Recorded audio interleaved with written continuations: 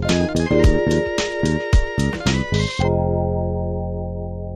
right, if you got a Bible nearby, let's go to Luke chapter 12. Before I went on the trip to Asia, I was on a beach retreat with our college ministry. Kind of a yay, finals is over with kind of deal.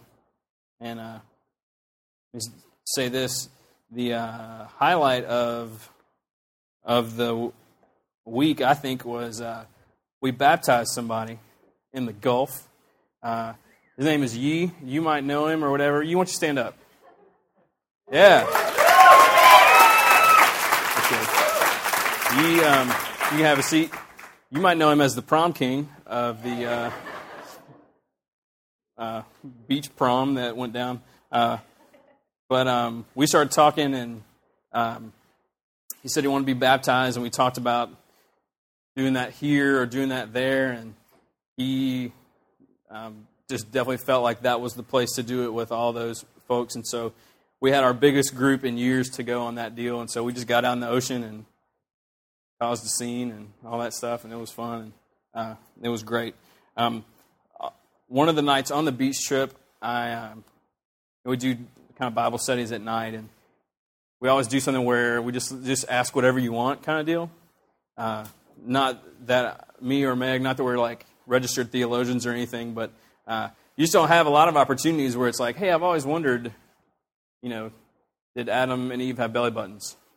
And so you don't have a lot of opportunity to ask that normally. That wasn't one of the questions, but it would have been a good one. I have a good answer for it. I don't really. But you just don't have a lot of chances to do that, so we always have one night where it's just like, what do you want to talk about? And it always goes really interesting places. And the other nights, we just kind of just bring to the table things that are on our hearts. And I listened to this sermon that came out of this text, and just really it meant a lot to me, and just felt like it was a good one for students and college students at that point in life and stuff. So I thought that one night we talked about this text, and another night we talked about Psalm 37 and delighting in the Lord and stuff. And I thought, going through Psalm 37, I was like, the Lord's preparing me, like this is going to be my, like while I'm in Asia text, and because that's kind of a pattern that God kind of has with me. The times in Mexico, time in India and stuff, there's been like one text I just can't get away from. And so I thought it was Psalm 37 because it talks all about, evildoers and stuff, and how like they're going to, like they'll fade and all this stuff. And I just really thought like that's what it's going to be. But it wasn't that one. I mean, it was that one to an extent for me, but it was this one too for some reason. This passage in Luke, and when we talked about it there on the beach trip, it was a lot about worry and anxiety. And I know that Joel that Sunday he spoke, and that's what he talked about, and even used this text from what I understand. And so that's what we talked about there at the beach. But then when I was in Asia, I was like, why can't I get away from this? What is it all about? Why is this text? Like, I'm not in Asia sitting here. There's no anxiety in me. I'm not worried about safety. I'm not worried about whatever. I kept going back to it. And eventually the Lord was like, this is on your heart, one, because I want to grab a hold of you from this passage from a different angle than what I've used it for in the past. And also just felt like coming back here for this Sunday that it was for us too. Because I don't get up here to bring you what I learned in my quiet time. Like, I think that's totally lame. I think that God has like a word for us on Sundays. I know Kyle brought a word, and Joel brought a word, and all the guys, like everybody that comes up here, they're bringing something that the Lord has given for this group on this occasion and stuff. So I'm not up here bringing to you just stuff I learned in Asia. This is predominantly things that I feel like the Lord brought out in me, yes, but also for us as a church body or whatever. So in Luke 12, starting in verse 22, this passage that deals with anxiety and worry, and the Lord uses that passage to minister and to care for a lot of souls, and He has for a long, long time. But we're not here to talk about that tonight. You can listen to Joel's podcast if you want to know The sermon that I listened to was from another pastor, and he went through there, and it was all about anxiety and worry, and it was tremendous. And so if that's something that you feel like you'd be beneficial in listening to, I'll send you the link. I'll point you in the right direction, and you can just kind of let the Lord take care of you that way. But let's look at this passage, and be real careful not to dismiss it just because you have heard it a bunch. So verse 22 says, "And he said to his disciples, 'Therefore I tell you, do not be anxious about your life, what you will eat, nor about your body, what you will put on. For life is more than food, and the body more than clothing. Consider the ravens, they neither sow nor reap, they have neither storehouse nor barn, and yet God feeds them. Of how much more value are you than the birds? And which of you, by being anxious, can add a single hour to his span of life? If then you're not able to do a small thing as that, why are you anxious about the rest? Consider the lilies, how they grow. They neither toil nor spin. Yet I tell you, even Solomon in all his glory was not arrayed like one of these.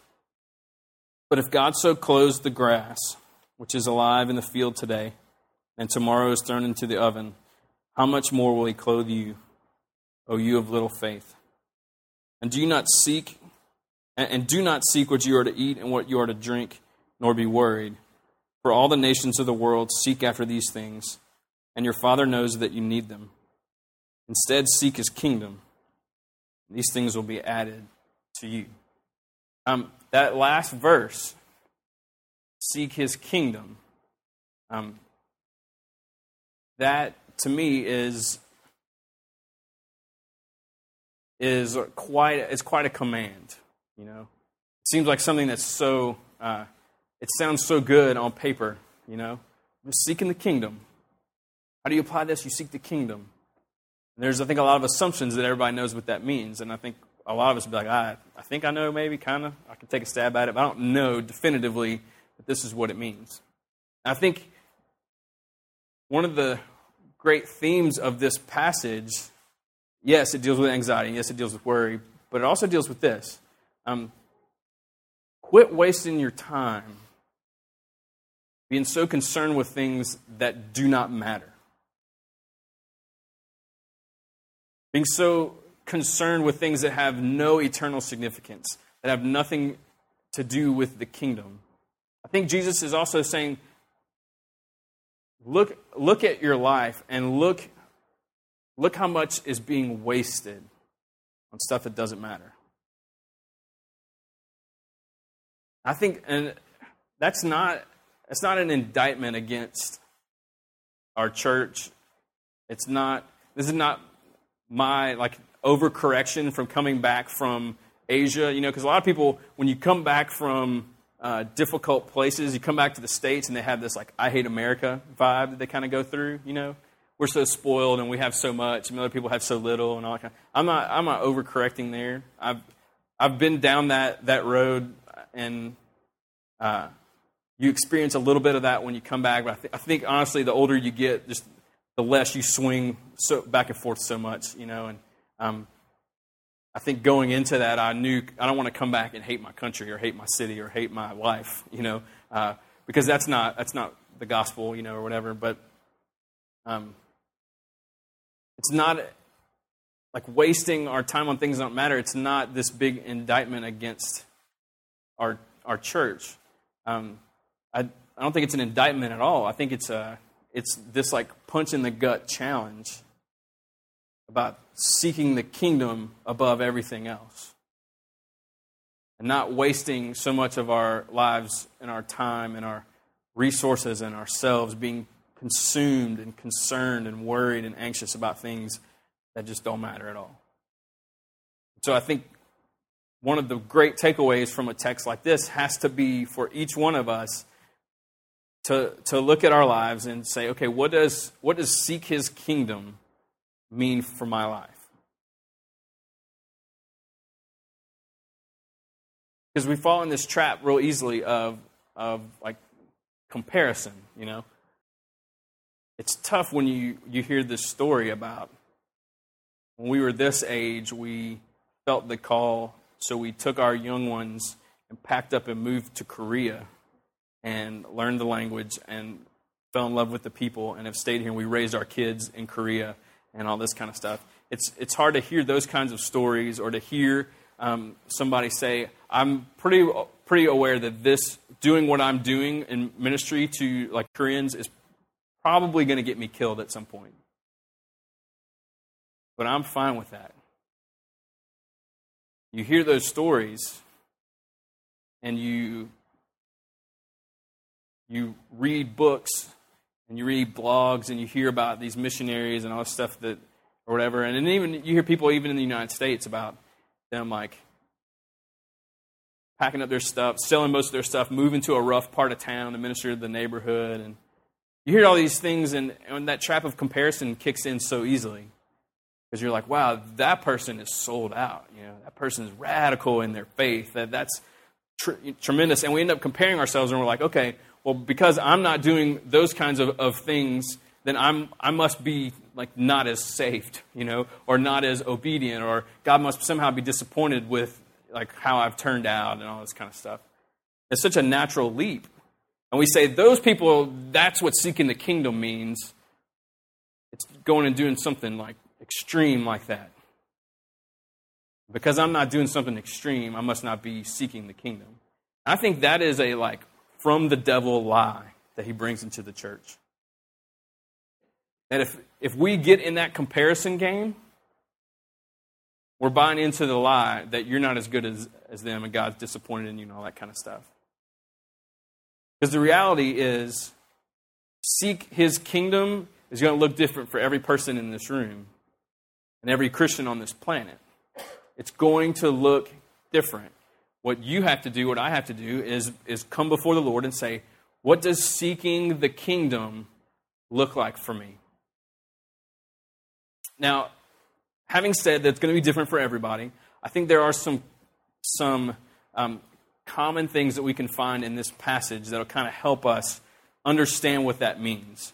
Because seeking the kingdom is not all about it's not all about action. It begins with heart. It begins with mind. It begins with a paradigm shift in how we look at life. Because that's like one of the great things about the kingdom. Jesus comes and he's like, repent, for the kingdom is near. The kingdom is at hand. He's saying like, okay, you were born into the kingdom of this world. You're born into sin, but you're born into thinking certain ways, processing things certain ways, making decisions in certain ways. That's what you were born into. And he's like, I'm about to make something available to you that was not available to you before. So part of crossing over from death into life is going over from the kingdom of the world mindset and heart set and understanding of things into a kingdom of heaven mindset and heart set. And so this is another aspect of trying to shake loose of old ways of seeing things, and by stepping into this new reality that Jesus has made possible for us. And so seeking the kingdom is figuring out, okay, laying that aside, the old self, looking at my new self, how am I supposed to do that? Let's just walk through this. There are more than 6 in here. You could probably find 600 things about the kingdom in this one text. Might be a little high, I'm just estimating. But I'm just only going to do 6 because I'm going to. The first one. The first word that Jesus says in verse 22, according to the red letter edition, is therefore. And if you grew up in church, you probably heard the preacher say, whenever you see therefore, you have to ask yourself what? What's it there for? And as cheesy as that is, it taught me a really great biblical habit that whenever I see the word therefore, it's connected to whatever came ahead of it. So if I want to understand what's about to come, I have to understand what's been ahead of it, because he's saying, in light of all that, then he says this. So let's back up just a little bit. Look at verse 16. Verse 16 is telling us this parable. It says, and he told them a parable, saying, the land of a rich man produced plentifully. And he thought to himself, what shall I do? For I have nowhere to store my crops. He said, I'll do this. I'll tear down my barns and build larger ones. And there I'll store all my grain and my goods. And here's the key to it. And I will say to my soul, soul, you have ample goods laid up for many years. So relax, eat, drink, be merry. God said to him, fool, this night your soul is required of you. And the things you have prepared, whose will they be? So is the one who lays up treasure for himself and is not rich toward God. Okay? So when Jesus says, therefore, don't be anxious about your life, saying in light of that parable, in light of the fact that here's this guy that acquired all this stuff, and his connection, his sole connection to his stuff, was that he should be able to find rest and security and contentment in what he had earned. He says that's a foolish way of looking at life. That is a kingdom of the world idea. That sole connection to our possessions. Jesus is saying, see, then the guy dies. And the things his soul was connected to, he's now separated from him. And now he's standing before the Lord. And what does he have to show for himself? Nothing. And so I think the first thing, when it comes to seeking the kingdom, I think the first thing that looks like is a recognition that it's about the soul and not about anything else. And in that parable, it's possessions. You can say, it's not about possessions, it's about your soul. But really, possessions, that could just be a blank in the sentence, so you could fill it in with whatever, especially in our culture. Fill in whatever you want. Money or possessions or status or a certain job or like marriage or kids or whatever. Like it's not about that stuff. It's about souls. That's seeking the kingdom is going to have that in mind. So when you ask yourself, what does seek the kingdom look like in my life? One thing it's going to look like is it's going to be about souls and not about all the other stuff. That's the paradigm shift for us. And so this is not just something against materialism. A part of what Jesus is saying is, like, stop being so anxious about these things that don't matter, because you're going to die. And you can't take it with you. And it doesn't matter. Now, I'm not saying at all that means you should never have anything. If you do have something, it needs to be the worst possible form of that you can get. And we should all sell all our stuff and, like, I'll go find a rec park that's not monitored very well and I'll go live in the back of the park. But there are some people who, that's the overcorrection. They think, okay, so that means that means possessions are bad. No, possessions are not bad. Your attachment to possessions can be bad. Your attachment to money or to jobs or to whatever. Jesus is saying that, like, think in terms of what's going to matter in eternity. Just your soul. And not just your soul, but the souls of the people around you. And so the application of this actually grows. So it's not about that stuff, it's about souls. So you, like, in the seek the kingdom mindset, that's how, like, that infiltrates everything in life. Like thinking about the kingdom that way, it's like a sponge. It soaks, like, totally soaks up everything in every aspect of life. And so when you start thinking it's just about souls, it's just about souls, then you apply that to your work environment. And so that's when you go from being a person who does nothing but gripe about how much they hate their job, which I know none of you do that, so I'm not. Only complain all the time about how much you hate your job, and you realize that God has put you in that job because of souls around you.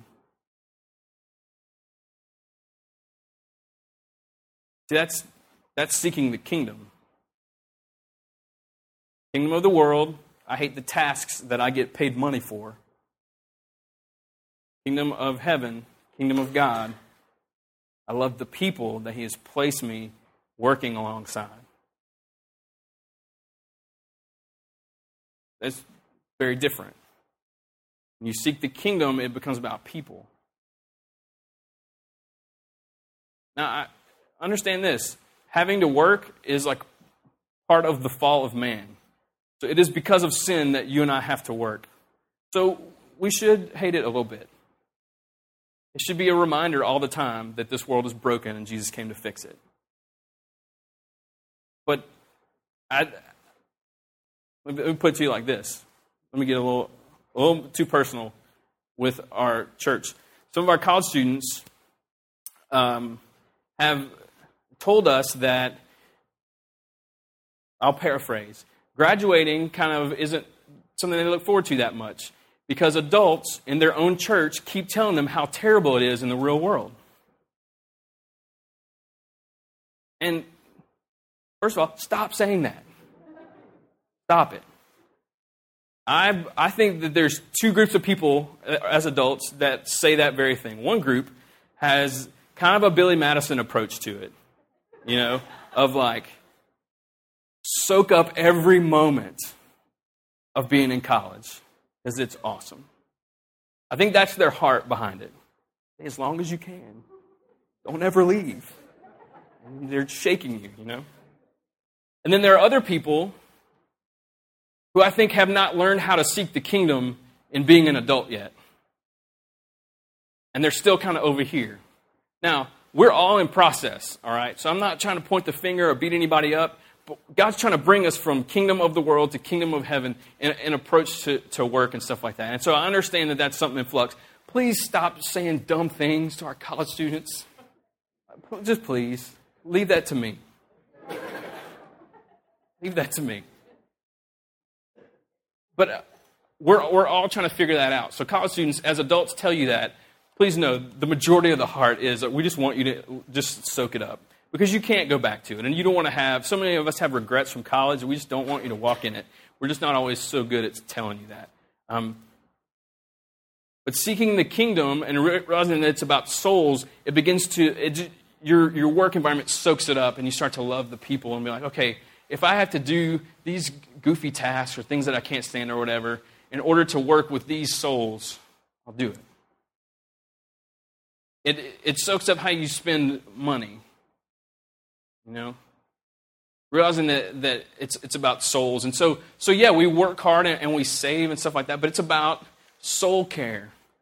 And so let's say that you're a parent, then you need to work so you can pay bills, so your kids can grow up in an environment where you can care for their souls. That's a good thing. To have that security that's there for kids to grow up in an environment where they feel safe and loved and all that's caring for their souls. That's good. And so you kind of start to look at things differently that way. Even down to like playing like t-ball and soccer and stuff like that. That's about souls as well. Yeah, it's about your kids being active and adapting well socially and that kind of stuff, and about like getting them really tired on a Tuesday so they go to bed. Like, I get that. That's awesome. But it's also about souls because those kids all have parents that you get to hang out with that maybe you wouldn't normally hang out with them. And you get to build those relationships, and you get to build a relationship with your kid by affirming them and all that kind of stuff. And there's so much soul care that goes on with it. That's seek the kingdom, is what does this look like in my life? How many different relational connections has God given me? Every one of those is a soul care deal, regardless of what the environment is. All of it, work, money, parenting stuff, relationships, everything about it is about soul care. It's not about the other stuff. It's just about souls. It's about your soul. It's about the souls around you. So seeking the kingdom, while the details will be different for all of us, across the board, it's going to be a realization of what life is about. Okay? The other ones will go faster than that one. I promise. The second one, verse 23. It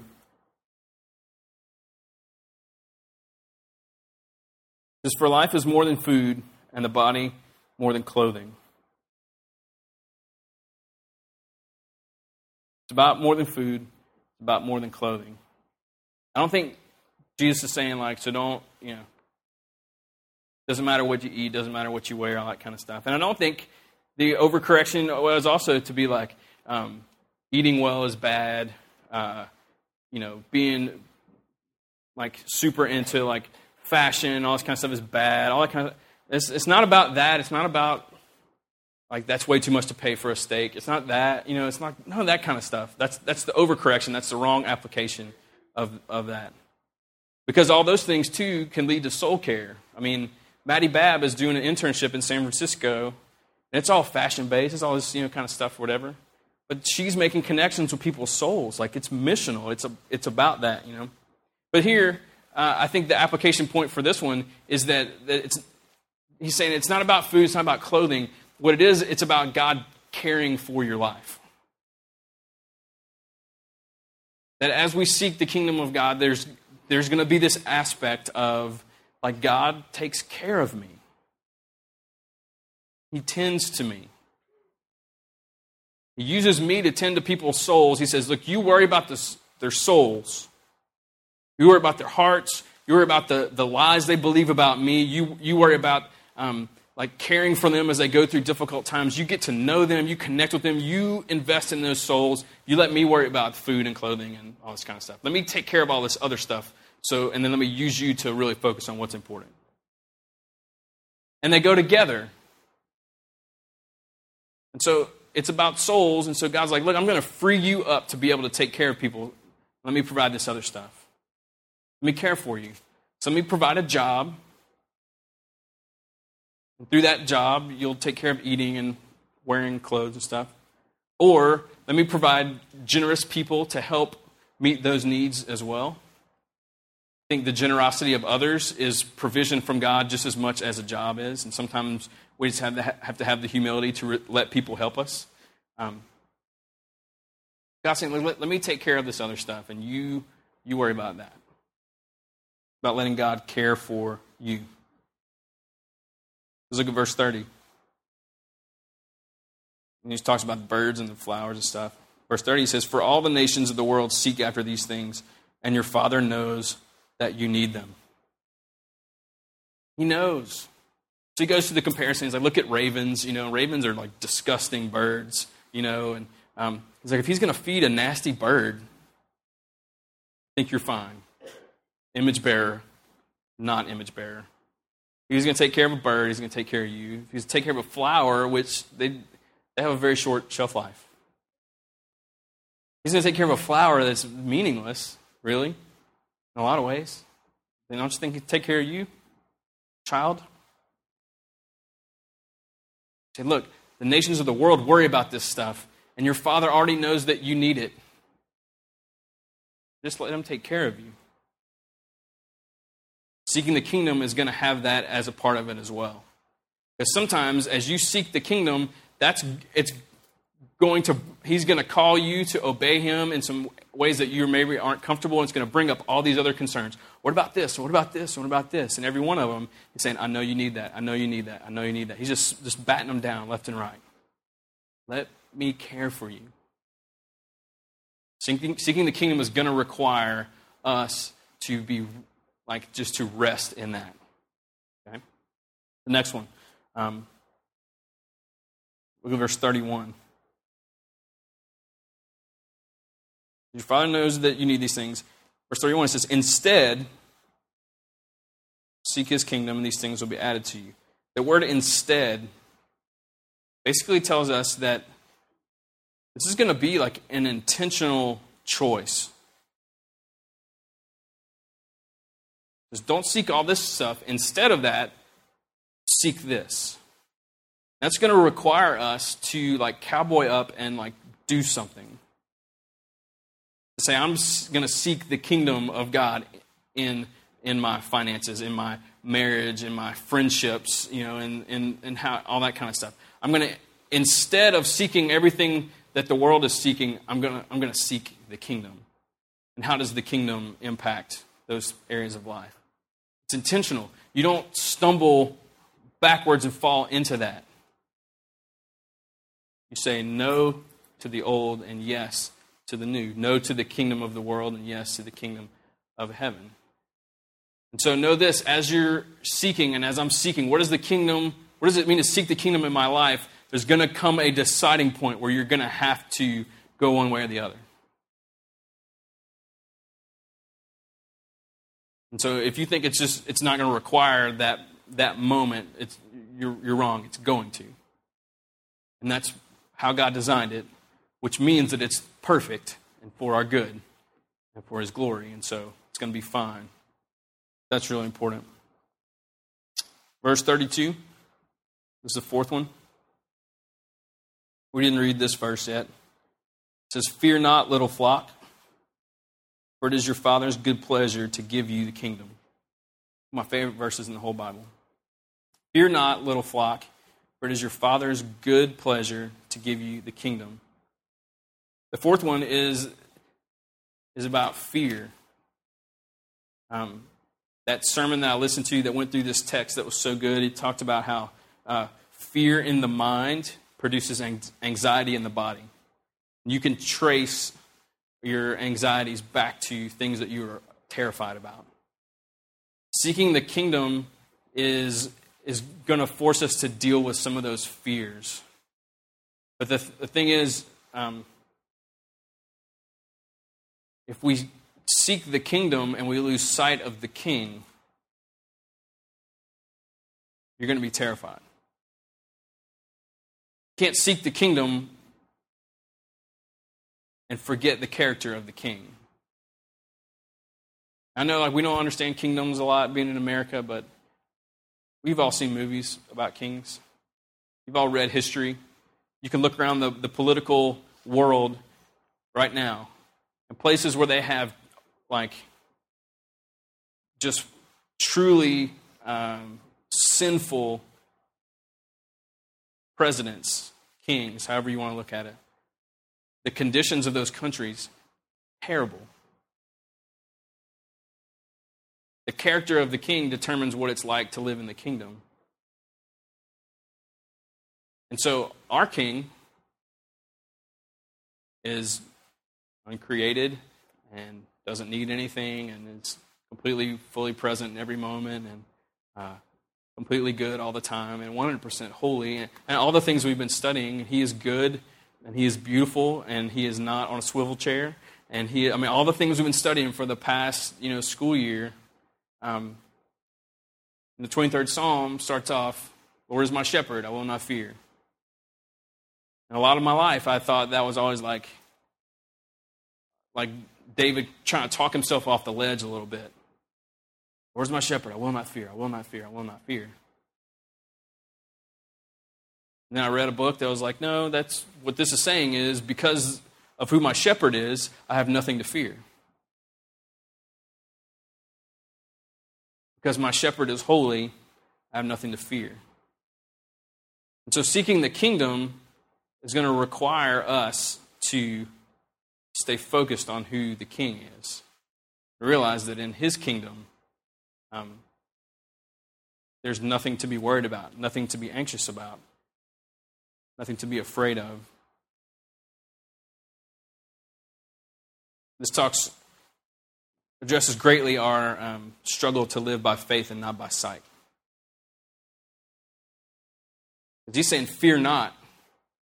And you're saying back to him, "Yeah, but I see all these things that terrify me." And he says, "Well, then close your eyes." You're living by sight. You're living by circumstances and by feelings and by what ifs. Those things don't tell you anything about me. But just look at me. Think about me. Think about who I am. And you'll realize that your circumstances aren't displaying reality for you accurately. Your feelings are lying to you about what is real and what is true. Fear not. And the fifth point ties directly to that one, because that verse says, Fear not, little flock, for it's your Father's good pleasure to give you the kingdom. The fifth one is the character of God. The fourth one is don't fear, live by faith, not by sight. The fifth one is don't forget the full character of God. This verse brings out the fact that it brings the Father pleasure to bring us from kingdom of the world to his kingdom. He is completely joyful with that. And so what we've been studying in our community groups in the fall and in the spring greatly equips us to be able to seek the kingdom because we now have explored and prayed through and discussed and just dug into more of who the king is. And so the character of God is going to be a part of seeking the kingdom, because if we lose sight of that too much, we're going to be terrified of what seeking the kingdom might mean. But when we keep in mind, like, wow, he's holy, and so whatever he's leading me to must be the most perfect plan that he has for me. We're going to take those obedient steps. We're going to have to remember his character. Fear not, little flock, for it's your Father's good pleasure to give you the kingdom. And the last one, look at verse 33. Sell your possessions, give to the needy. Provide yourselves with money bags that do not grow old, with a treasure in the heavens that does not fail, where no thief approaches and no moth destroys. For where your treasure is, there will your heart be also. Last one is about a treasure being rightly placed. Seeking the kingdom is going to push us into action. Okay? The examples here are about selling your possessions and giving to the needy. And for some, that's exactly what seeking the kingdom is going to look like. And to be perfectly honest, I think there are no exceptions to that. Every one of us should be giving to the needs that are in front of us. Now, how that shows up is going to be different for all of us. And God may call you to go to some pretty great lengths to do that, and others, it's going to be different. But where your treasure is, that's where your heart's going to be. Where the investment of your life is, that's where your heart's going to connect. So if you're investing your life in all this stuff that doesn't matter, then your heart is connecting to things that are going to break your heart. You're investing the things that have eternal significance into souls, into the kingdom, into the fame and the renown of the Lord. And that's where your heart's going to be. And when you die, you just step into a greater reality of where you've been. So I think this, like, I know I've been talking a lot, but you don't go to work tomorrow anyway, so I don't feel so bad. So I think this comes and applies kind of on two levels. All right, I think there's like a macro level and a micro level. All right, in a macro level sense, I think that it is crucial for every single one of us. Okay, individually to do this. If you're a married couple, obviously this is something that you do together as well. Is that I think you come before the Lord and you say, okay, what does seek his kingdom look like in a big picture sense? Okay, when I say macro, I'm talking like when conceptually for your life, what is that supposed to look like?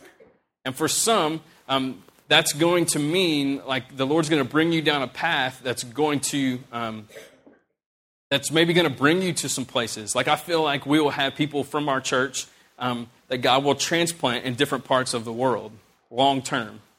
Okay, not for 2 weeks and not for a summer, like long term. Nothing against 2 weeks and a summer, but I think at some point we're going to be commissioning families to go overseas and to go places and to do some of that stuff. I think that there will be some of you that if you really were to get down to it and seek the kingdom, then God's going to show you a different trajectory for your life than you think it is right now.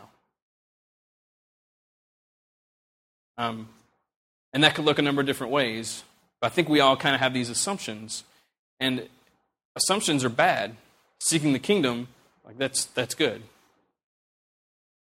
So I think there are just going to be some big picture things. I think that for some, there are some financial differences that God's going to bring you down. For some, it's going to be about work, and some it's going to be about kids and how to raise them. And for some, it's going to be about where to live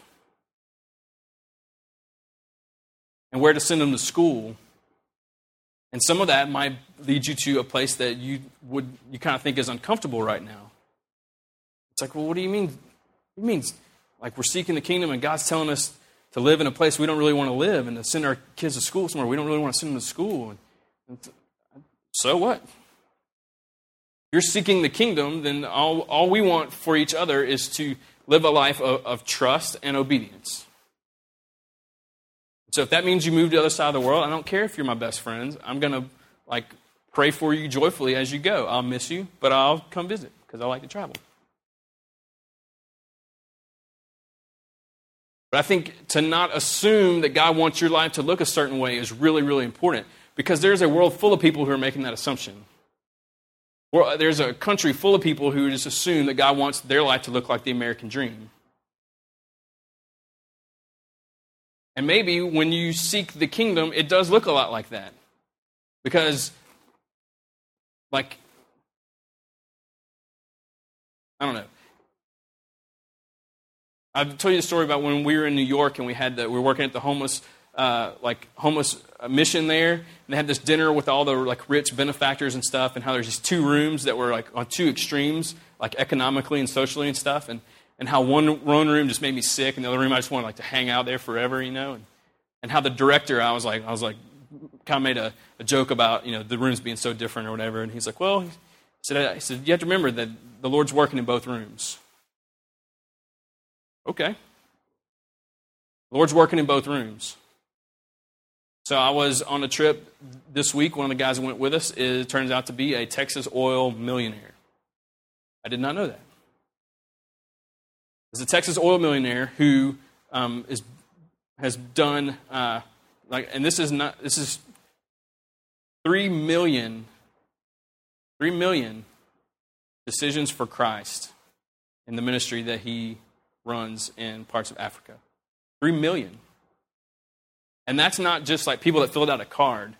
It's people that came they show the Jesus film, they show it. When they leave, if they make the journey back and want to be a part of a church, they count them. 3 million people have done that. So this guy's making all the money that he can so that he can fund ministries around the world. But also, he goes to these dinners with he knows George Bush, and he knows what's the guy's name? This guy, Warren Buffett's son. He knows him. He just knows all these guys. So not only is this dude trying to make all this money so he can funnel it into all this ministry, he's connecting with these millionaires that most of us will never be able to sit down with and have dinner with. And so for him, seeking the kingdom was about making money and doing something awesome with it and being a good steward of the relationships that he makes the whole time. And so seek the kingdom is just going to look different for all of us. And we can't get into the details of that and saying, well, that family is obviously not seeking the kingdom because they're living this certain way, and if they were doing this and this, it's no, that's bull. What we have to want for each other is trust and obedience. And so if trust and obedience for you is moving to the country club of Louisiana and completely be Jesus in that neighborhood, then we are all for you. If that means that you move to a different part of town and you live in a place that's just more difficult for you and the Lord stretches you and you bless that neighborhood, then bless it. It doesn't really matter. As long as you're trusting, as long as you're being obedient. So macro, big picture stuff, big life things, where you see your life going. Then on the micro level, I think it's tonight. It's what does seek the kingdom look like tonight when we leave this place? And maybe you go eat somewhere, maybe you go home and eat, maybe you don't eat because you're fasting, seeking the kingdom. Just a thought. But wherever you go from here, seeking the kingdom looks a certain way there. So maybe it's being super kind to your waiter or waitress and tipping them well and not treating them like dirt, Maybe it's about, going home and maybe shooting out some emails to people you hadn't seen in a while and encouraging them or whatever. I don't know. Tonight, seek the kingdom looks a certain way. Tomorrow, seek the kingdom looks a certain way. Tomorrow afternoon, seek the kingdom looks a certain way. So I think there's this big picture, seek the kingdom for my life, and then there's that daily, every single day, every single day, every single day. We have to stop wasting so much of ourselves on things that don't matter. It's about souls. It's about letting God care for us. It's about His character. It's about us choosing the kingdom over other stuff. It's about resting in the fact we don't have anything to be afraid of because He's so good to us. Say, my treasures are going to go. You're going to go with my Lord always. I don't know where this connects with you. That's between you and him. But like we do every week, I like sitting in these ideas and stuff for a little bit. So like I said before, I think it's like covering up dirt on top of a seed that's been planted, and the birds can't get to it and take it away.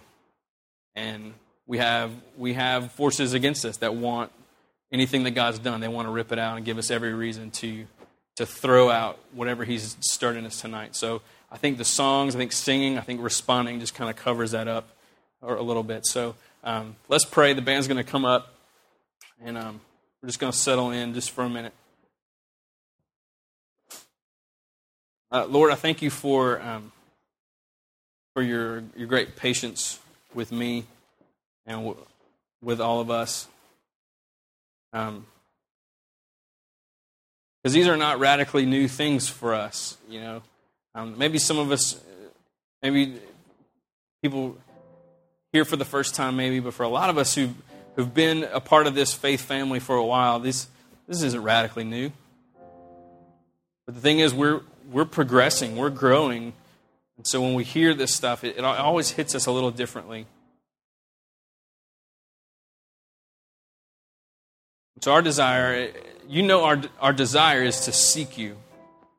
To seek your kingdom, to really sit down and say, what does this look like? And then just to listen and let you show us. And so we just want to trust and obey tonight. So I pray that you would cover up the truths that you've planted tonight, that you would just pack that in really good. And you're the one that makes that grow. And just help us to be willing, to be trusting.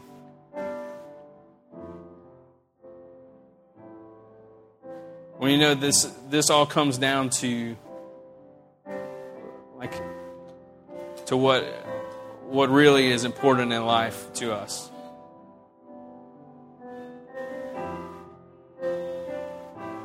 And none of this stuff it's not going to move us to obedience and trust if the value that we place on the King and the kingdom are not there.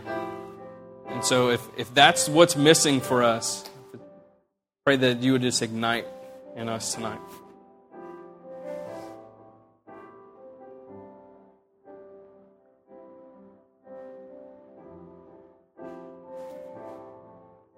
We pray this in your name. Amen. All right, let's stand up. We're going to sing right away. Let me just encourage you. Just sing, okay? Just let the truth of these songs just kind of sift over us or whatever.